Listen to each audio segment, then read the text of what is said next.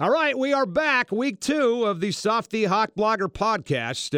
The Hawks won Sunday, so I guess we'll keep doing this. If they had lost that game and not finished that drive, Brian, there at the end of the game, I'm not sure if you and I would be here for crying out loud for week 2, but they got it done. Defense was phenomenal. Offense, with the exception of a drive at the end of the first half and end of the fourth quarter, didn't look that great the entire day, but I think in some ways that was to be expected. I thought because of the mismatch of the Dolphin defensive line, the Seahawk offensive line. But how about your thoughts on what we saw Sunday against Miami to start off?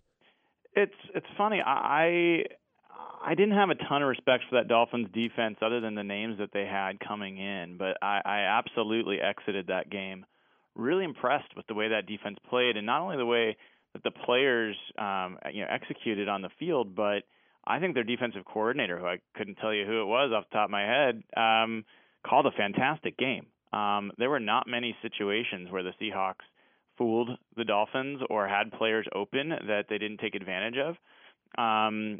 It was in a lot of situations, Russell's first or second read was not open, and I think that was a good game plan by the Dolphins. So I do think that the Dolphins deserve some credit. I also think, there was some rough edges for sure, and then the Seahawks were, I think, incredibly fortunate to win. Yeah, Vance Joseph, by the way, is the guy that you're thinking of, the defensive coordinator from Miami. You know how I know that, by the way? How do you know? I just looked it up like 2 seconds ago. You are brilliant. Yeah, as you were talking there, the magic of Google. But, hey, I mean, I told you last week, okay? And, I'm not going to sit here and say I told you so because it's only been one damn week, and for all we know, they could drop 55 points on the Rams on Sunday.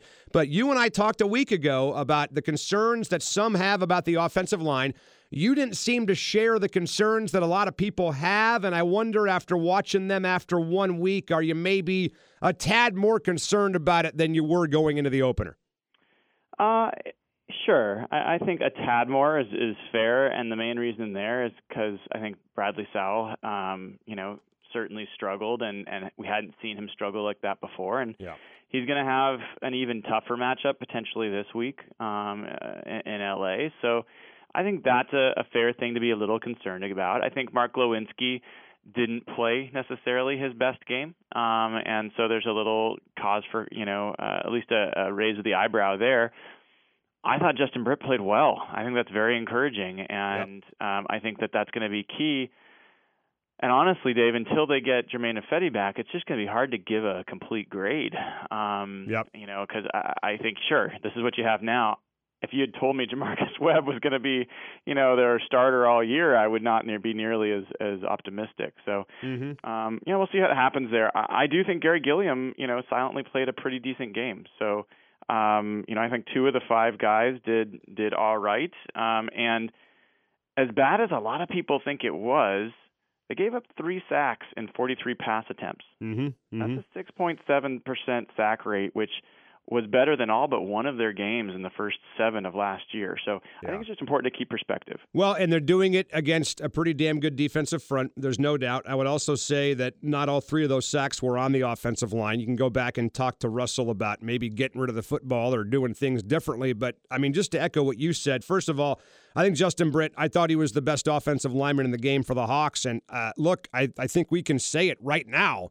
Justin Britt, Brian, is the Seahawks' best offensive lineman right now, today, okay? And that's crazy to think about where this guy was a year ago, and maybe it says more about the guys around him, to be honest with you, and less about him. Maybe he's the best of a bad bunch, but Justin Britt is the best offensive lineman right now on this football team, and to me, it's not even close, dude. I think you're right, and I have to tell you, Dave. I don't always sleep well. I think you know that about me. I'm up tweeting and writing at all times of night. But that's what you say you're doing, by the way. Who knows what you're doing? Really? That's for me to know and you to wish you knew. But it was 3 a.m, this morning, and I kind of popped awake and I pulled my iPad aside and started watching the Rams Seahawks game from last year in Seattle, and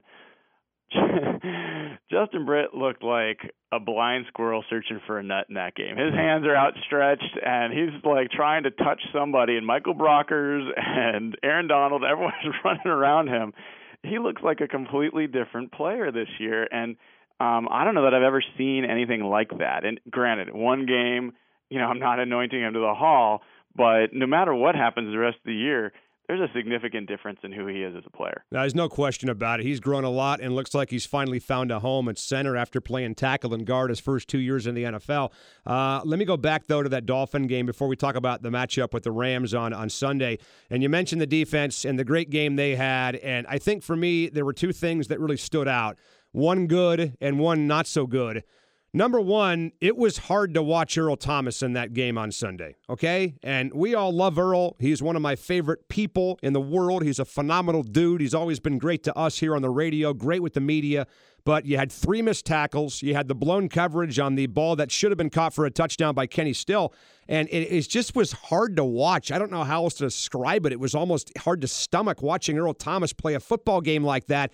And then from a positive perspective, man, I was talking to Nate Burleson on the show today about this, that I think the depth in the secondary might be as good as it's been since they won the championship 3 years ago. How about you touch on both those issues?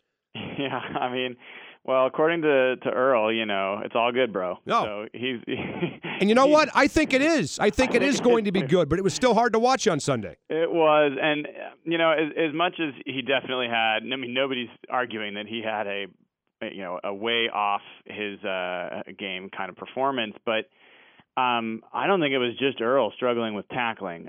Early in that game, there were a lot of missed tackles by the Seahawks, and Pete Carroll kind of made mention of it. It hasn't gotten a lot of pub, but first half of that game, there's a lot of missed plays. And so I think the Seahawks, weathered that storm a little bit. I don't worry at all about Earl Thomas. I mean, the guy hasn't lost a step, and none of the plays that we talked about, or that we saw in that game were about degradation in his physical skills. He just made some mistakes. Right. So, right.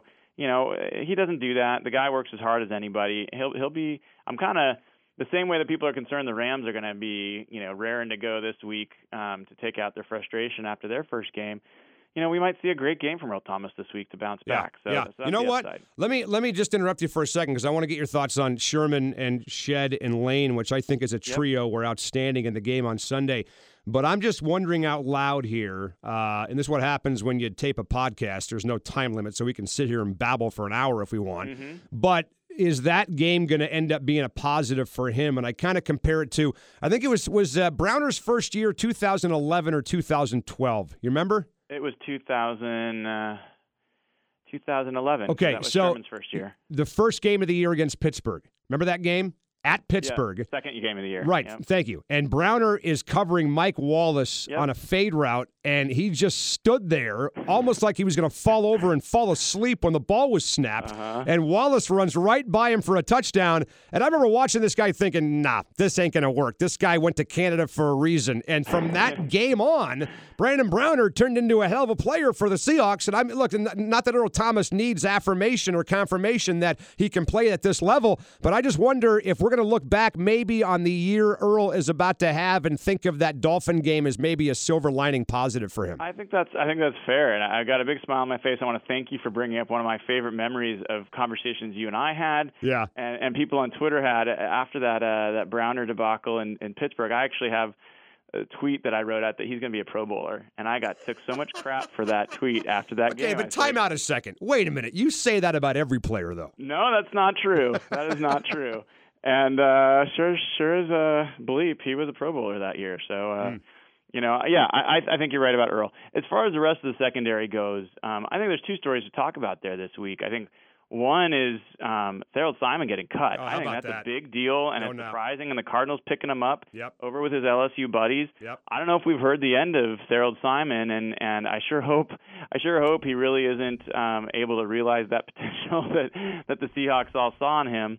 On the other side, I think, this secondary group is really solid. They're really smart. And what people may not realize is, you can look at the passer rating for opponents after Kerry Williams exited last year. Mm-hmm. And Deshaun Shedd stepped in, and then Jeremy Lane was added. They were basically the best secondary in the league for the last half of the year. It didn't show up, generally speaking, because they had played so poorly in the secondary in general terms from a pass rating perspective up until then. Yeah. But, I think they're just continuing it. And now they talk about being connected. You really felt that on Sunday. This defense overall, I felt, was the most connected performance, even with the mistakes that they made, even Cassius Marsh's mistake and all that stuff. I was so encouraged by the way that defense played with the pass pressure, with the secondary play, with the with the linebacker play.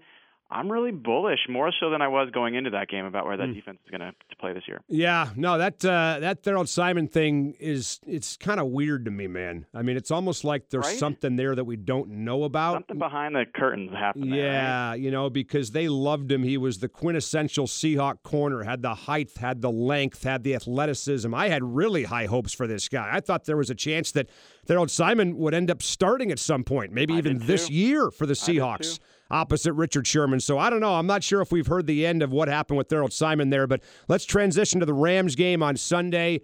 We all know what happened on Monday night. They looked awful, but we also know what happened in 2 games against the Hawks a year ago. The Rams won both of them against Seattle. I mean, for whatever reason, man, this is like their Super Bowl every year playing the Seahawks. And, look, let me ask you this. Brian, do you think 5 yards per attempt from a quarterback is bad? Would you agree with that? It is bad. Okay, there's 2 guys in the NFL whose yard per attempt number are under 5 right now, and they both played in that game on Monday night in Santa Clara. Blaine Gabbert, a hard game to watch. Yeah, Blaine Gabbert and Case Keenum. I mean, hell, when the highlight is Kevin Harlan calling a guy streaking onto the field, it's a bad game. But this game, I guess everybody just assumes that the Rams are awful, so the Hawks will stop them on Sunday. And I just think we're in for more of the same that we've seen on Sunday. I think that would anyone that thinks that is not watched these 2 teams play the past few years. I wrote a couple articles this week that, you should definitely check out if you haven't. One of them is 10 facts about the Seahawks-Rams matchup, and there's a bizarre set of stuff in there, Dave. I mean, you've got the Seahawks 4-4 against the Rams since Jeff Fisher came aboard. They're 42-14 against the rest of the NFL.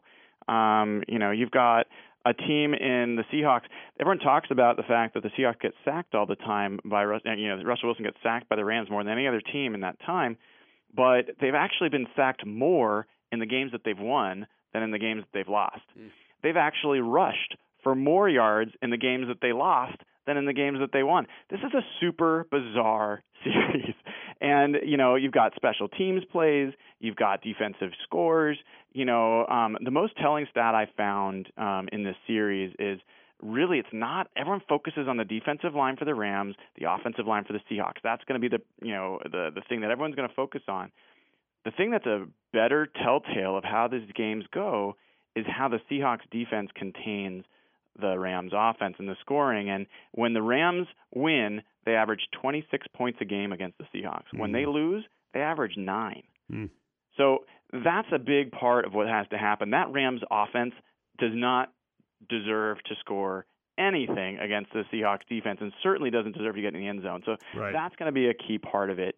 And the other thing that we should talk about, is the differences between, these 2 teams between now and that last game they played, Dave. These are 2 very different teams than the ones that matched up in December. No question. Well, I think, and we can chat about that in a second, but going back to your point, wasn't it 2013 the Rams scored 9 points in both games against the Hawks? Yeah. Remember they had the one where Earl made the big play on 4th down and Farwell had the big tackle on 3rd down in St. Louis on Monday night, and they just looked awful. Yep. And then last year they scored 34. It was overtime at 34 in the opener when who was the guy filling in for Cam? Nick Deion Bailey. Deion Bailey falls down and gives up the touchdown pass in St. Louis, and the Rams come here and beat him, obviously, later in the year. So, yeah, they for whatever reason, they've got the Hawks number, but they are a different football team, but so are the Seahawks, man. Let's talk about maybe the biggest difference that we'll see in this game versus what we saw a year ago. Well, let me give you a couple. All right. I knew that you would, by the way. Yeah. Alvin Bailey was the starting left tackle last year. Kelsey McRae was in place of Cam Chancellor. Right. Here's a huge one. Talking about the opener now. No, I'm talking about this both games. Last game in December when they came to Seattle. He was hurt, correct, yep. Jimmy Graham was out. Luke Wilson left with a concussion in the first half. The only tight end they had playing in that game was Cooper Helfett. They had Cooper Helfett blocking William Hayes, and it was not pretty. That's how William Hayes ended up with 3 sacks. Tyler Lockett exited that game with a concussion. Doug Baldwin played with a severe hamstring injury. Frank Clark got 11 snaps in that game. He got 29 last week. There's a lot of differences between these teams. James Laurinaitis was their linebacker. Akeem Harris scored a fumble return touchdown and second leading tackler is not on the team anymore. there's just a ton of differences. And so, I think that there's reason to be optimistic about how the Seahawks are going to play. I think it's foolish to expect it to be an easy game. So basically you're telling me that Cam Chancellor has not played a game against the Rams since 2014. You are correct, sir. Because he missed both games a year ago. That's right. Well, that'll be a big difference. No question about it. All right. What do you got planned for Sunday, by the way? I know we did the Prime Sport tailgate a week ago. Is that coming back for the next home game? That is. And, these podcasts are sponsored by Prime Sports, so thank you guys for taking care of us. And Softy, you and I got to partake in a little bit of the drink and food last weekend, which was really cool. And I'll be putting up some pictures and a review of the whole experience so people can figure out what it's all about. Awesome. I love it, man. Have fun this weekend. Are you going, by the way, to L.A.? No. I'm going to be going to New Orleans later in the year and New England later in the year. Those are my two. Have you been to New Orleans, by the way? I have not. Oh, dude. And it's on Halloween. Oh, dude. The day before. Well, let me just say this, that you might want to kiss your wife before you take off because you might not see her when you get home. All right. I will. I'll keep that in mind. It's like Disneyland for perverts down there, dude. Just, seriously, control yourself, all right? I will. I'm there for football. All right, man. We'll talk soon, buddy. All right. Take care, Dave. Brian Nemhauser, Hawkblogger, hawkblogger.com on the web, @Hawkblogger on Twitter. Check it out, and we'll talk to you next week on the podcast. Thanks for checking us out.